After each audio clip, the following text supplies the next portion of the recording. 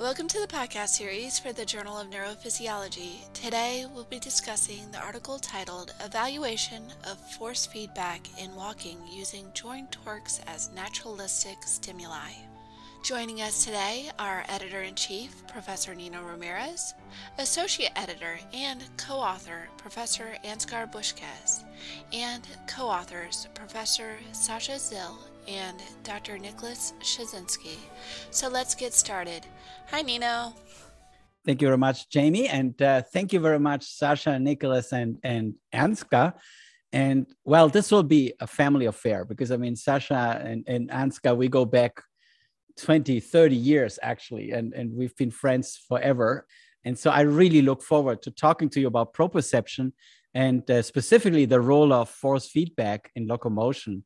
And we picked your paper not only because we're all friends, but also because I believe that the insect can tell us so much about integration of dynamic events that shape force and load during leg movements. And also much can be learned by looking at these six-legged walking machines. So since I'm hoping that this podcast reaches a broad audience, maybe let's first talk about the different types of proprioceptors involved in insect locomotion.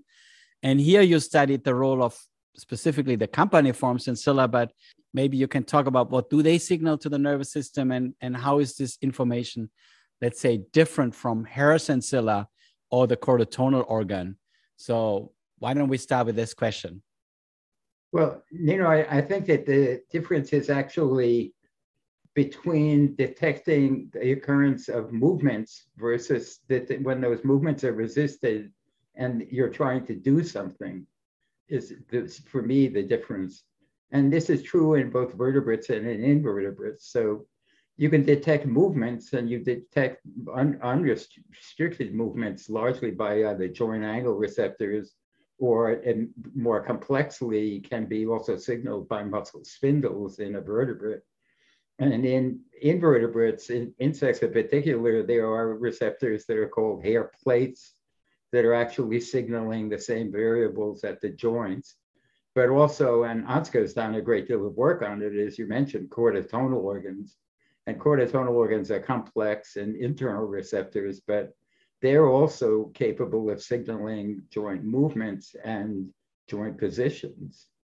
But I think the important thing about having force receptors is that if you have a limb, you need to know not only where in space it is going, but to monitor whether those movements are being resisted. And by resisted, I mean when a leg makes contact with the surface, you're suddenly not generating a movement, you're moving your body. And that's one of the key things insofar as the differentiation for force reception is that it's actually monitoring whether or not the muscle contractions are effective in the sense of how can they move things against a load. And that, I think, is it's the mechanics, and Nick could certainly comment on this, but I think that it's the mechanics of locomotion that really brings about the similarities, many of the similarities between vertebrate and invertebrate systems. But essentially, there are the parallels that you could say that things that are monitoring positions and movements are like muscle spindles or chorotonal organs versus things that are specifically signaling force like Golgi tendon organs or campaniform sensilla. But there are also situations, and it's important to keep in mind that for convergence, that even in vertebrates, there are receptors of the skin that are stretched. And this can be used for force feedback and really is the source of force feedback for things like the muscles of your face for facial expression, which don't have muscle spindles, but instead rely upon the skin being stretched. So there are modalities that are similar, but there's also, in a sense, the need for convergence. Beautiful. This is really like the whole topic of, I think, this talk today, or the podcast to talk about, the role of naturalistic and context-dependent stimuli and how important it is, not just say it's load or force or it's a movement. But let me just go back quickly to the comparison, and you started it. The campaniform sensilla functions somewhat like the Golgi tendon organs in mammals, But of course, there's a huge difference because insects have an exoskeleton, which has many different mechanical properties than the endoskeleton in mammals. So maybe rather than generalizing what campaniform sensilla can do versus the tendon organs, maybe we can go to the differences between them. You know, what can campaniform sensilla do that a tendon organ cannot do because of their location, for example, and etc. This was actually in the earliest work of John Pringle, who is still one of my heroes in terms of science, because in the 1930s, he was the first person to record the activities of campaniform sensilla and also carefully map them out. And he pointed out that one key difference, so the sensilla are monitoring strains in the exoskeleton, whereas things like tendon organs are monitoring strains, actually the forces generated by individual muscles or even motor units. And that what campaniform sensilla can do, because particularly the ones that are located near joints, is to signal the forces that are generated by groups of muscles. So it's actually more related to, it's simpler in the sense that you are not taking the information from every muscle or every part of every muscle, but instead monitoring how those things are affecting the exoskeleton. And so that's one sense that is a real difference, but may be advantageous for the simplification that invertebrates have. But it is also a difference in the sense that, at least from that information, you don't have the degree of control that you could have if you were a vertebrate. And I think it's the degree of control and the flexibility that the tendon organs don't just project to spinal levels, they're actually also going to the cerebral cortex so that the information is.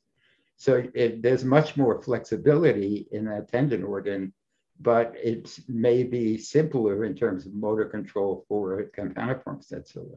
Clearly, there could be differences there too. You know, Sasha, it's nice that you mentioned this historical recordings. And I just saw a beautiful review by John Tuthill, where he actually shows his recordings from the campaniform sensilla during walking. So the listener should try to find this review. It's beautiful, going from the historical to the modern times. And yeah, I think this was wonderful that you differentiated, you know, what the tendon organ can do and what the campaniform sensilla can do.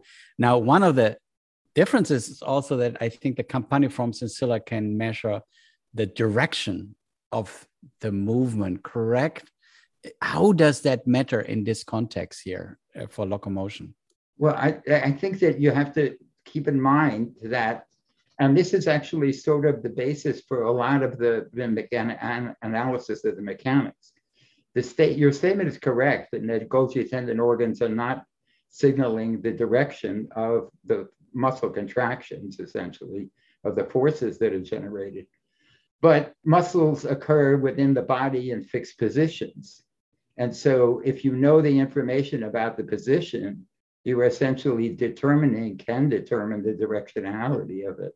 So while they're not, the difference is really in terms of the mechanical coupling of them, how it is that it's linked to the forces that are being generated. And the tendon organs are measuring the strain in the tendons, and therefore they're not necessarily related to the organ, like the direction of walking or the way we think of directionality being used. But on the other hand, and while campaniform sensilla are, and so I think that what the difference really is again in terms of the flexibility of it. The system is simpler in an invertebrate in that it's telling you the force and some information, at least within the reference frame of the leg, meaning within the actual anatomical leg, which way the forces are being directed. And tendon organs, you could derive the same information, but you need the additional information to be able to do it in terms of knowing the position of the legs. So I think that there is, again, a simplification that's occurring on the level of the invertebrates, but that the end result in terms of the control could be similar, just vertebrates have many more neurons for doing things than invertebrates do. Yeah, so I mean, Sasha, I think everything you're saying makes perfect sense in regards to both vertebrates and invertebrates have access to the same kinds of information. But I want to go out on a limb here and say that I think actually the insect probably has access to a richer sense of force data within this specific context. Because, for example, if you were to take my forearm and apply a torque that my elbow would have to resist, I wouldn't have any Golgi tendon organ that could detect that force in that component. I would have other sensory modalities that would be measuring the strain within my bones or joints, and that would be very uncomfortable. But what I think is very cool about the campaniform is that it can also sense forces that are outside the plane of the leg or in components that the muscles can't directly react to. So to me, it seems like almost I don't know, somehow it's maybe a little bit more flexible than chordotonal organs in what they can measure. But at the end of the day, I'm sure both vertebrates and invertebrates have ways to measure these same components of force. Nicholas, it's so funny that you said that, because I kind of felt almost the same thing, that in fact, the insect is more refined in what information it can process. But of course, it's a necessity also because on the other hand, they have much less motor neurons, as Sasha mentioned. So it is really like they have to monitor sensory modalities in a very, very complex way with much less neurons, and which is totally fascinating. I think the take-home message here of this whole paper is that, how complex really force measurements is, and now the other, oh, sorry, Ansgar, you wanted to say something, but no, I just wanted to go sort of actually to support both Sasha and Nick in saying that when we look at Golgi tendon organs, they give information sort of in the axis about force generated in the axis of the muscle. When we look at the specifics of the campaniform sensilla fields and the places where they are located on the leg, then we see that they have, as Nick said, a broader tuning curve in a sense, because they are affected by muscle contraction when the leg is loaded or against the resistance. But as Nick pointed out, and it may be that the organization of the limb with an or exoskeleton comes up for that, because essentially that may ask for a different report system for combining load generated by the muscles on two load signals or force signals acting on a segment of the leg from the outside. This is what you cannot have with a tendon organ. That's great. Ansgar, and maybe coming back to Sasha's approach to really study a naturalistic stimuli, have people done this also in the mammalian system, or can this be a guide for what you need to do in a mammalian system to really decipher how the tendon organs actually encode load? If I could address that, yeah. I mean, I think that one of the things that really came out of this, thinking about this problem, is that as far as vertebrate systems goes, there are very few examples of recordings of tendon organs in freely moving animals. And whereas we have an entire literature that is recording the activity of campaniform sensilla even during walking. And so I think that the context of it was really understanding better what it was, the signals that were actually occurring in a walking animal. And that was a problem addressed very early on that we were trying to figure out. And I think that the approach of using the stimuli that are closely related to what it is that the forces occur within walking, the opportunity came from Josef Schmitz and Chris Dahlman actually doing the difficult work of determining the joint torques by inverse dynamics. Again, I mean, there are a number of studies using inverse dynamics in vertebrates, but very few people have really tried to say, okay, what does this tell us about the motor system, and utilize those techniques for analyzing what it is that the nervous system is generating. And so I hope that this will spur more research in terms of just force measurements and what are the forces that are actually being controlled in a vertebrate animal. Yeah, and I think, but it's of course very difficult to do, correct? I Very. mean, the beauty about the exoskeleton is that you can actually do things that is almost impossible, because I know that we did these experiments with Kier and activating the 1B. I mean, that did not look like a walking animal anymore. And sorry, Ansgar, you want to say something here? No. I think the study and using naturalistic stimuli opens a new door for analyzing the role of and the processing of joint torques inside the central nervous system. And the reason goes as follows. I'm one of the people, lucky I am, together with Sasha, in collaborating and using simple stimuli, ramp and hold, and so forth. This is nice and good if you want to know who talks to who. But if you want to understand the dynamics of the conversation, if you want to understand what the dependencies on the, for example, adaptational properties, et cetera, are, then you need something better than just nicely defined stimuli, which actually come from theoretical considerations also carried out with people that do Fourier analysis, which is so this biocybernetic analysis of systems. But the animal doesn't know about biocybernetics. The animal uses those stimuli during walking to control the forces generated. And in that sense, I think, I'm actually, to be honest, I think I will now always think, which way do I need to stimulate? What is the question? Do I want to understand the working of the software that I activate with the system? Then I need the naturalistic stimuli. Do I want to just show, oh, there's an influence? Then it may be good enough to have some artificial. But that, I think, in the long run, at least for Campaniform sensilla, I think there will be a change in what you find in the literature, definitely towards naturalistic stimuli. Or, Sasha? Yeah, just to echo it, I agree with Danske, but you really need both. You really need the formulation of things that are using the ramp and hold functions or sine wave functions really tells you about what could this sense organ be detecting. And so it provides you with the information that's necessary really for understanding what it is that the signals are that are being generated during the naturalistic stimuli. So I really don't want to say that, oh, this is going to completely replace everything.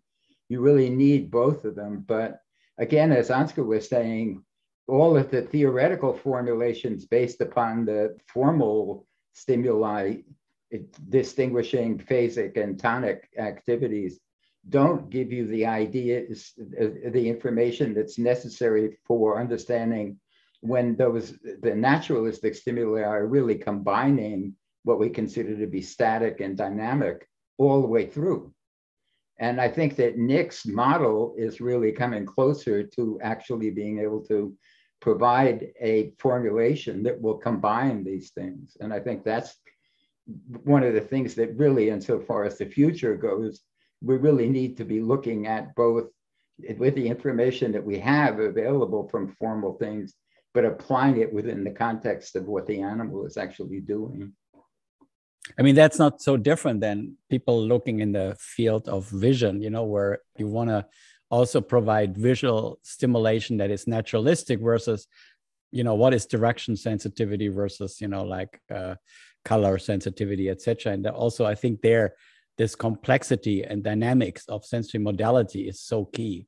So I think it's wonderful to see this in the field of proprioception coming as the key part to really understand proprioception. Now, may I ask you, in fact, when we talk about naturalistic stimuli, they will be probably very different for the different types of legs, correct? I mean, the middle leg has different functions than the foreleg and the hind leg, etc. And do these Campaniform sensilla play different roles now in the different legs, or? Well, I'm sure Ansgar and my colleagues could address it, but we're actually looking at this right now in experiments and comparing middle legs to hind legs. And so far, the information, the types of information that's being supplied seems quite similar. And that it's probably more in Ansgar's realm of how it is that the information is being processed and what it is. And since it's dependent upon the behavior, the feedback for force feedback occurs when the muscles are contracting. There's a sense in which the things can be similar in terms of the types of feedback you're getting, but be incorporated in really different ways in different legs. But it's ongoing work. I think one study, Sasha, was already published, the comparison between cockroach and stick insect with respect to the influence of force feedback on legs, looking at muscle synergies. Yeah, and the basic synergies are the same, but this really comes from the mechanics. I mean, the insect legs are actually simpler in the construction than most vertebrate legs are, and the degrees of freedom that it has. There are a number of things that can occur at the body wall, but within the leg itself, it's much more limited in terms of the types of forces that can occur or can be generated. Mm-hmm. Yeah, and Nino, you are completely right, because this concept, there's an insect has 6 legs, 2 pairs or 2 legs per pair. The misconception that we always carry away is that as these legs are homolog, they will have the same kind of control, and this is dead wrong. Because it starts with the kinematics, and with the kinematics, you immediately are, when you then think about the dynamics, then you immediately see that the foreleg of a stick insect or a fruit fly or a cockroach must definitely be differently controlled in order to generate the specific of a stance and the swing phase, because only the name of the phases is the same, but the kinematics and dynamics are completely different. And I think this is actually, we just had a graduate thesis work on fruit fly and looking at specific neurogenetically modified lines.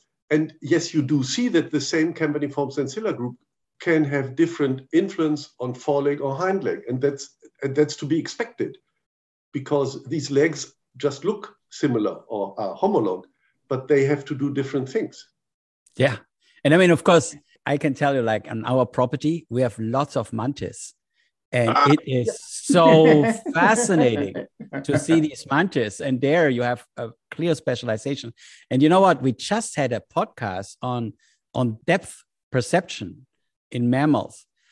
And it is such a complex process, and it's so difficult. And you have to take information from the environment. You have to learn this over a long period of time. And just, I mean, like when I look at this mantis, I have absolutely no clue how they can have this precise depth perception and coordinate this with the leg movement of the forelegs and the timing, etc. So, God, you know, like simplifying something about insects is really not possible. It's, I mean, these are magical animals. So, well, Nino, you know, that one of the experiments that we just started doing was looking at the receptors in front legs. And remarkably, there have not been a lot of studies on front legs because people oftentimes throw up their hands and just say things are too complicated. But they are the only legs that in most insects the animal can see. So in terms of visual guidance of leg movements, there actually are unique. And so there certainly is grounds for thinking that the control may be much more complex. And I think that even our guess is that the tuning of their sensory receptors is even finer, that they are being able to detect things and potentially control them more with front legs than with any of the other pairs of legs. But this is ongoing research. Sasha, I'm so glad that you're so young, so you can still continue for another 30 years. Doing this, I could say the same for you, Nino. I know, but I have less hair. But no, it's fascinating, Sasha. And you talked about tuning, and of course, you know, in the mammalian system, you have the gamma neurons, etc., and a lot of tuning going on. And is there something like this with regards to the campaniform sensilla that you can change the cuticle or something like that and tune the sensitivity or not? Well, there are neuromodulators that can modulate sense organs, but in terms of the actual efferent control, I think I would defer to Ansgar, because I think that one of the major mechanisms, and it's not dissimilar, but is really presynaptic inhibition, because the sense organs may be sending all of this information, but an important function of the nervous system is actually to filter that information, even at a primary level, so that you don't necessarily have the same type of efferent control for muscle spindles, which you don't have, by the way, also for tendon organs. But where the major level of control that's appearing is in what do you do with this information when it's arriving at the nervous system? And Ansgar's group has done some wonderful experiments that way. Yeah, and I think that's we just had another podcast on the non-spiking neurons, and also something that the insects, I think, perfected is the idea of having within the same neuron different zones of processing that can help in modulating this. And then, of course, Ansgar and I think we work together on the neuromodulation of proprioception in insects, which I think is weird that it doesn't exist in mammals. So maybe it does exist, but people haven't looked to see whether, biogenic amines or something modulate receptors in the periphery. But yeah, I think, again, it's fascinating what insects develop, and clearly far from simple. Now, another very quick question, and of course, it's like 30 years of work. What that means is, did you look at the interaction between the campaniform sensilla and the other sensilla in these naturalistic stimuli condition? Again, Ansgar would be the person to address this, because I think that some of the beautiful work that's coming out from Corinna Gebhardt has really looked at exactly that. So Ansgar. Yeah, but we did look at the interaction between load signals from the campaniform sensilla and movement signals from a proprioceptor like the chordotonal organ. And yes, Sasha, it is, as you say, and they already talk to each other at the level of presynaptic influences on the afferents entering the ganglion, number one. Number two, in a resting animal, we now know that load information drastically affects the gain of movement feedback processing. But with regard to your question, Nino, is there any sort of efferent control of campaniform sensilla tuning, like what you were getting at? At the moment, I'm thinking, and I thought before we had the podcast, I think there's only examples for other sense organs, but not for campaniform sensilla at the moment.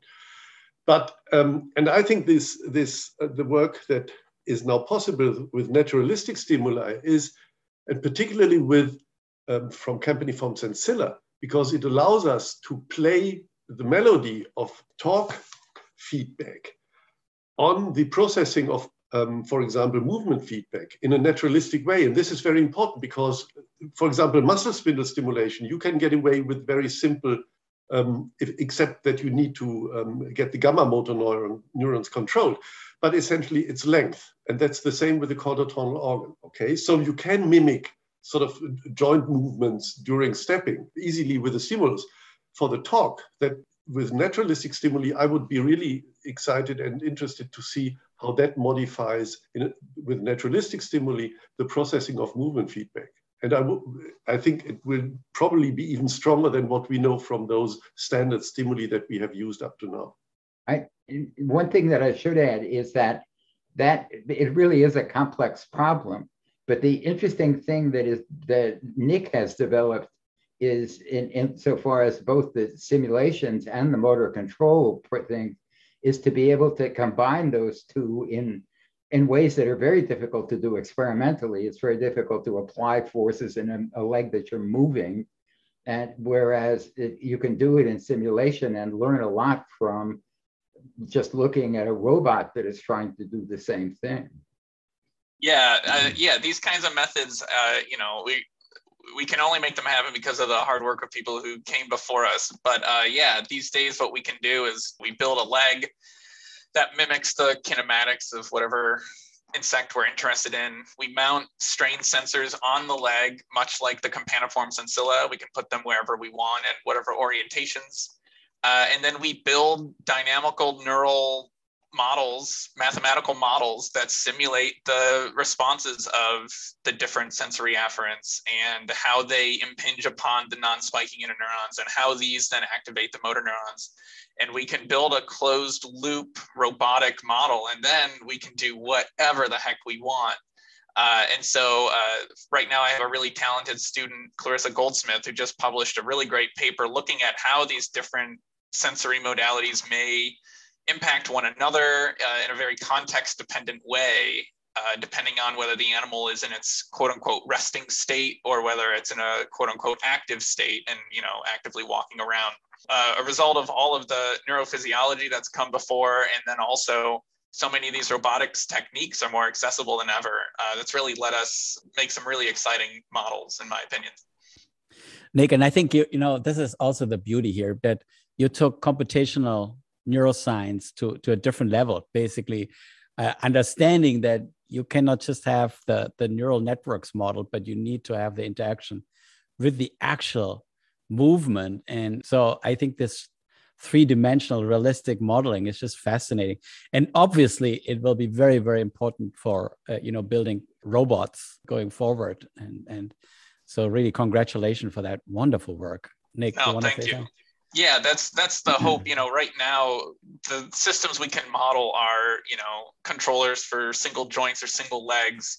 If we're willing to make a lot of assumptions and hypotheses, we've made controllers for all 6 legs and how they should coordinate themselves and walk around.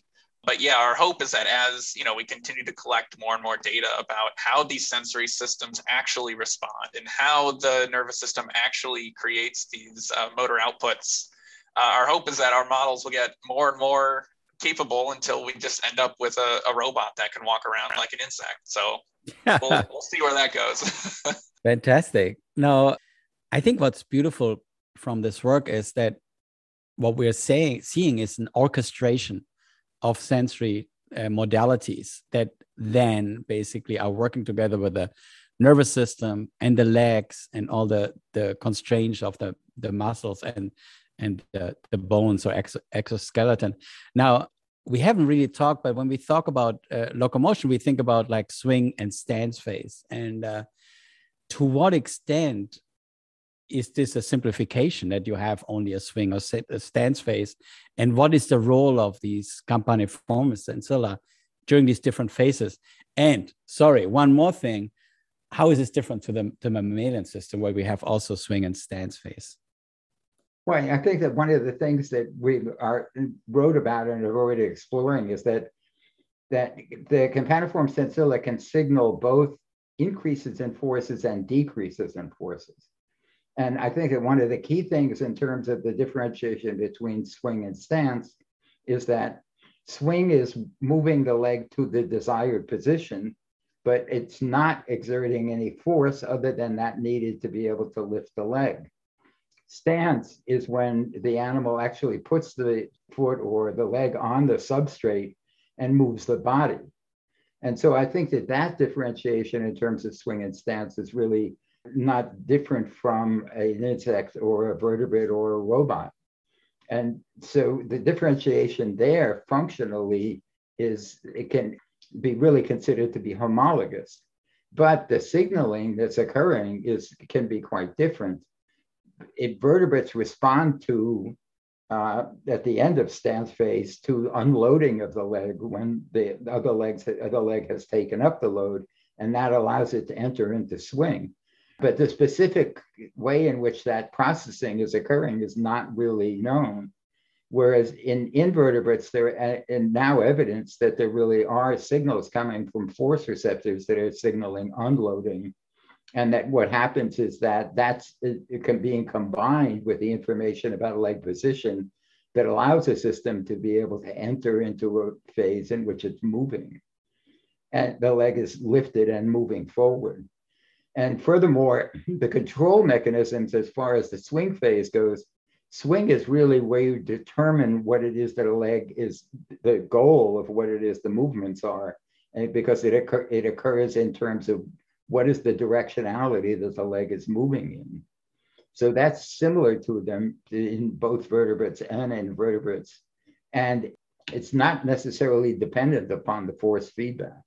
So I think that the similarity is that the swing phase is largely independent of force feedback, whereas the stance is very strongly dependent upon it. So I think that differentiation is meaningful. Now, if you have 2 legs, the problem is much more complicated than if you have 6 legs, because you can have individual legs be lifted or not lifted. And this leads to a potentially bewildering collection of gaits that can occur in invertebrates. So that it's there are two sides to it, but I think that the problem of having many legs is that it makes you more stable, but you have to be aware of what all the legs are doing. Yes. Okay. Ansgar, you wanted to say something. Were you thinking, when you were asking about the phases, were you thinking about a comparison, for example, with the breathing network in the pre-Bötzinger complex, where you have, where you would see from the outside, you see somebody's inspiration and expiration, and then the network can do sort of, these are intermittent, these phases in between. Yeah. Were you referring to that in a sense? No, in fact, it's nice that you mentioned this. You know, we are looking right now in breathing, and there's a very sharp transition from the offset of inspiration to the onset of expiration. Mm-hmm. People talk about the inspiratory off switch mechanism, which is really like the guiding principle, which reminds me a little bit to the switch from like the unloading of the muscles to the swing phase, which seems to be also like the sharp point in locomotion, the attractor, so to speak. And it reminded me when you talked about that the other day, in the talk that you gave that I was listening, it reminded me on the phasic influence of the tegula, which essentially you could over-exaggerate the function by saying with the activation of the tegula, the CPG for flight is resetted every single cycle and restarted. However, for the walking situation, I think you have two non-steady transitions. One is liftoff and one is touchdown. So I think with the differences in the sensory control at both ends, and one being, for example, unloading and then movement when it goes to swing, and the other one being the touchdown being load comes in and then load is assisted in order to make the stance phase happening. As we do not know the networks and the explicit internal organization, that you may essentially have here two time points that do the same thing, essentially. But I think that's, for me at least, I don't have a firm answer to that at the moment. Yeah, absolutely. No, we're talking about touch, and I think it's a special year today, you know, because we just heard about the Nobel Prize to David Julius and Ardem Pataputian on touch and their discoveries. And do you think that can also start a little bit of a revolution in locomotion, that we can stimulate, let's say, the piezo channels or something like this to study the role, like using optogenetics and genetic tools, for example, also in Drosophila, and use that to gain insights into the role of these sense organs? Oh, I think Ansgar is the person to address this, because I think this is really is beautiful work. Yeah, actually, that's what we can do, essentially express channel rhodopsin or other optogenetic tools in sensory neurons. This is very nicely can be done in Drosophila, and we do it. And yes, what we, for example, have done in Drosophila, and this is currently written up, this is a thesis work of Gesardinges, that we activate or inactivate specific subsets of campaniform sensilla, or she did activate or inactivate them during walking, as well as at rest. And so the interesting thing here is that actually that's very interesting in case we get hypothesis to be tested. It's still at the moment with the methodological opportunities we have, and that also means that which campaniform sensilla can I access neurogenetically, okay? Because it's not as you could have all 42 campaniform sensilla that you would like to have access to, that you could have lines that tag them individually. That's not possible. So in that sense, I think this kind of work shows very nicely that when you silence campaniform sensilla, you change the leg movement as well as you change interleg coordination, okay? And so that's actually, yeah, that has to be done as well. In those large insects, we can't do it at the moment. I have currently a postdoc trying to establish CRISPR-Cas in the stick insect, and we are pretty happy with the test experiments at the moment, but there's a long way to go, and we have simply to wait and see how it works out, whether it pays in a sense. And one thing that I might add is that one of the things that I have looked at and I'm interested in pursuing, and I wish more people would be, are there are beautiful experiments you can do with those techniques in Drosophila, but a lot of the things dealing with mechanics have been addressing it in larger flies, blowflies. And I think that the work of Mike Dickinson, for example, was really beautiful in looking at larger flies, which have similar receptors. It's not that Drosophila is unique. The Diptera have different arrangements of companiform sensilla than somewhat change it than the larger orthopteran insects. But I think that there really is a need for people to be able to have both the information that's attainable from the optogenetic techniques and the contemporary, the classical neurophysiological techniques to interpret those results. Absolutely. And Mike Dickinson has also the RoboFly, where he can also do very cool stuff combination with the mechanics and the neurons. You know, Ansgar, there's this new technique coming up with this holographic stimulation where you will be able to actually stimulate individual neurons or maybe individual companiform sensilla to titrate, etc. So, well, good thing we're young. We can do it. Yeah, exactly. There's one thing actually which is interesting. We just published a new method for actually optically inactivating campaniform sensilla with blue laser light. The mechanism is not clear yet, but it's a transient inactivation, which actually is very nice because it replaces this brute force removal that you normally have to do if you want to check out what the functional role is. So yeah, but I'm looking forward to this whole holographic stimulation. We have to try. I've heard it's extremely complicated. Sorry, Sasha. But the other thing is that the way to do some of these experiments is actually in simulation. Yeah. And I think that if you look at how these things are you have hypotheses as to how they're functioning. I think that Nick is essentially developing an artificial nervous system control mechanism, and that you can then look at and also test in a robotic leg what happens when you decrease this type of information or increase it or have perturbations. So I think that one of the most powerful things that's developed is the ability to do not only the experimental work, but to reproduce it in simulation. Yeah, absolutely. That's the beauty about this robotic approaches and etc. So what, like, we talk about the future already, but maybe let's be more concrete. So what do you think are the future steps starting from this project here? Well, as I already mentioned, we're currently looking at not just horizontal walking, but what happens when an animal goes uphill or downhill. How is the feedback change? How are the motor responses changed? And the thing about it is that the force feedback is actually thought to be able to adapt to the locomotory pattern. And so we are looking at how is it that the signals change when the animal's orientation relative to gravity changes. And this also is being addressed by looking at individual legs. So how is it that the front legs, which can be major sources of forces generated when the animal is going uphill, how does that change the control mechanism for the entire system?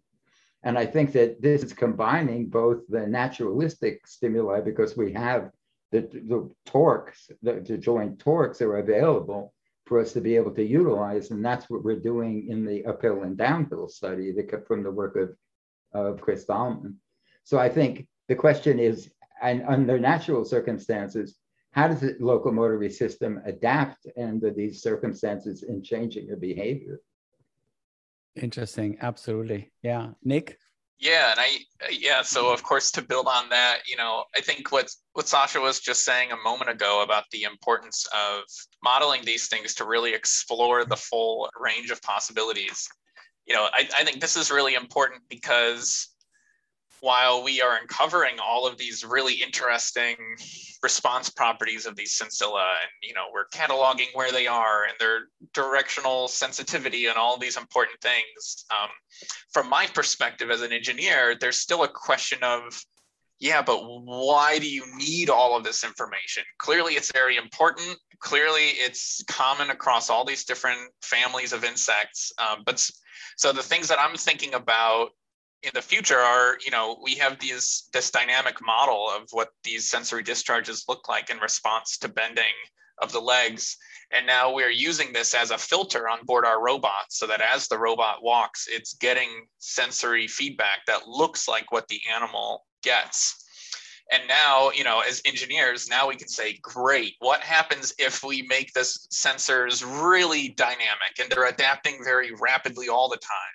Or what if we take away all the adaptation and our sensory data is now reporting totally different types of signals, and then we can say, great, robot, walk from here to there, and we can see what goes wrong and see what goes right in all these different contexts. So on the one hand, it's daunting because there's a lot of parameter values to test. But I really like this bottom-up kind of creative approach, because it's one thing to say, we pulled the system apart and we think we understand what it's doing. And it's another thing altogether to say, I understand it so thoroughly that I'm going to build a facsimile of it that can function in the same way. So that's what I'm excited about going forward. Nick, fantastic. And, we shouldn't forget that it's not only important for robotics, but all these spinal cord injury problems that we have, cerebral palsy, when you have spasticity, how can you do functional electrical stimulation? And if you just think about, I want to mimic load, then you will not go far. So I think the idea of what is the dynamic nature of these sensory modality, that this will make a difference when we want to apply this in the clinic. So yes, the more that we know, the better it is in the future. Absolutely. Right. Yeah. I think you're exactly right. If we understand the language that is being spoken, so to speak, by these networks, then we can better interface with it. Yeah, that's an excellent point. Yeah. And it's not only a language, it's a song. It's the orchestration that we just talked. It's fascinating. Ansgar, what are the future steps? Well, I think most of it is said. One thing that would interest me personally very much is essentially what I already said in the beginning when I said that we open a new door in order to be able to study force feedback. And I think as we are currently getting a hand on the networks and the multimodal processing of sensory information that is contributing to generating a stepping motor output for locomotion, I think particularly when it comes to force feedback and load feedback, we need to have that kind of test situation as well in order to look at those internal processing steps in a way that essentially they can tell us about what's happening when in a stepping cycle. And to do that, this study sets out a very perfect starting point. So the dream would be actually to be able to do these naturalistic stimuli at the most, what one could consider important campaniform sensilla fields on the leg at the same time. And now Sasha smiles because we have often talked about it. And essentially run this as a sensory sort of feedback portfolio and then use it in order to analyze processing of sensory information in the control of CPGs and so forth. Wonderful. So now just to finish up, kind of maybe what are the take-home messages that you want the listener to remember, except of, hey guys, insects are the best animals models in the world, but what other messages can we bring? For me, the overall message actually comes from Keir Pearson, who, and this is echoing what it is that Ansgar was saying, but Keir wrote quite some time ago that did some of the really groundbreaking experiments on vertebrate locomotion and did it in isolated preparations. And what he wrote was that experiments on isolated preparations were useful, provided that the stimuli used were could as closely as possible reproduce the situation that occurs naturally. And I think that implicit in that was really what it is that we're talking about, which is that when you're studying these things, it's possible, it's necessary to study them in isolation, but it's equally necessary to utilize stimuli that occur as closely as they can to those that are naturally occurring within the animal. And we're not unique insofar as thinking about this, but it really is the sort of the core of a lot of things that people have thought about in the past as well. Sasha, it's a little bit ironic and funny that you mentioned Keir, because we were doing these experiments with stimulating 1B afferences in cats, and we were getting a hard time from Arthur Prochaska because he told us, guys, this is absolutely not naturalistic. And so Yes, but again, it brings us back what you mentioned before. You have to study both. You have to study controlled conditions. You have to study, also the naturalistic, and then finally get the orchestration together. So yes, Kier is my big hero, and thanks for mentioning Arthur Prochaska too, and all the other people in the field. So Nick, big take-home message. Yeah, I think for me, and I don't mean to keep muddying the waters with my engineer perspective, but what I think is really important is that everything about the nervous system is dynamic. I think especially as engineers, we tend to think about states and what the instantaneous static value of different states are. But this study to me has really highlighted that everything is in flux. And as you said before, it truly is an orchestra when everything goes correctly, because there is no, I don't know, it's just everything is always changing. And so I think Sasha's done an excellent job of incorporating that while still managing to extract all kinds of really great and useful information. What a team. Now, Ansgar, take home message. Actually, to be honest, I would like to support the take-home message of Sasha as a biologist, as well as of a biologist interested in engineering, the one of Nick, because I could simply come up with new words. But I think if I may, I think that's it.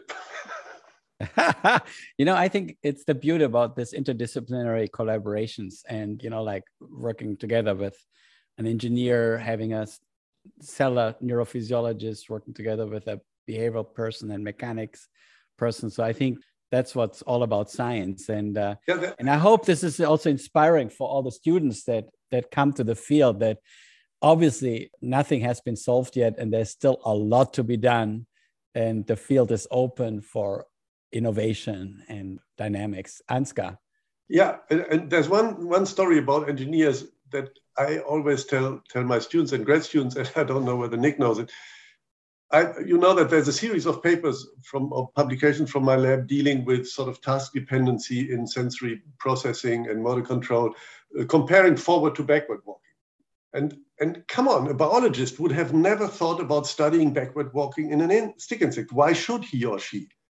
The thing is that the engineers were asking these funny questions like, well, by the way, Bushkus, what happens if you want to reverse the stepping cycle? I said, oh.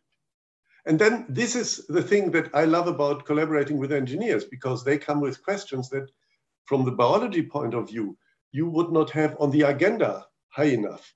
And that pushes science for me in bigger steps and bigger leaps than potentially as a biologist myself, I could push it. I have one very brief story that is the same thing. When I was a graduate student, and I confronted all these experiments about campaniforms at the fellow, which I was trying to figure out what could they possibly do. I generated all this data by bending the legs and everything else I could think of, took it to my advisor, Dave Moran, and I said, what should I do? And he said, go talk to an engineer. And I did, and that actually ended up with the description of the strain distribution within the leg based upon engineering. So it really was, for me, the formulation was essential and really allowed all of the experiments to continue on too. Well, it doesn't just flow one direction, because I think, as I noted in my response before, there's all kinds of things that happen in the nervous system and in the animal in general that are very not intuitive. And evolution is not perfect. It's not an optimization process, but it's had a lot of time to try a lot of things, And so as an engineer, it's wonderful to get to see these examples of systems that function very well and function in ways that I would not have stumbled upon, So it really is a wonderful, mutually beneficial situation. Absolutely. And, if we believe Elon Musk, we need to develop robots that work on the Mars soon. So we better get going before evolution brings us there. So, hey, everybody, wonderful talking to you. And I look forward to the next papers and our next podcasts. And it's fun as always. Thank you so much. Thank you. Yeah, thank you for having us. Thank you, Nino. Thank you for listening. This podcast was brought to you by the Journal of Neurophysiology and produced by me, Jamie Jones. If you would like to hear our latest episodes, please visit the Journal of Neurophysiology's homepage.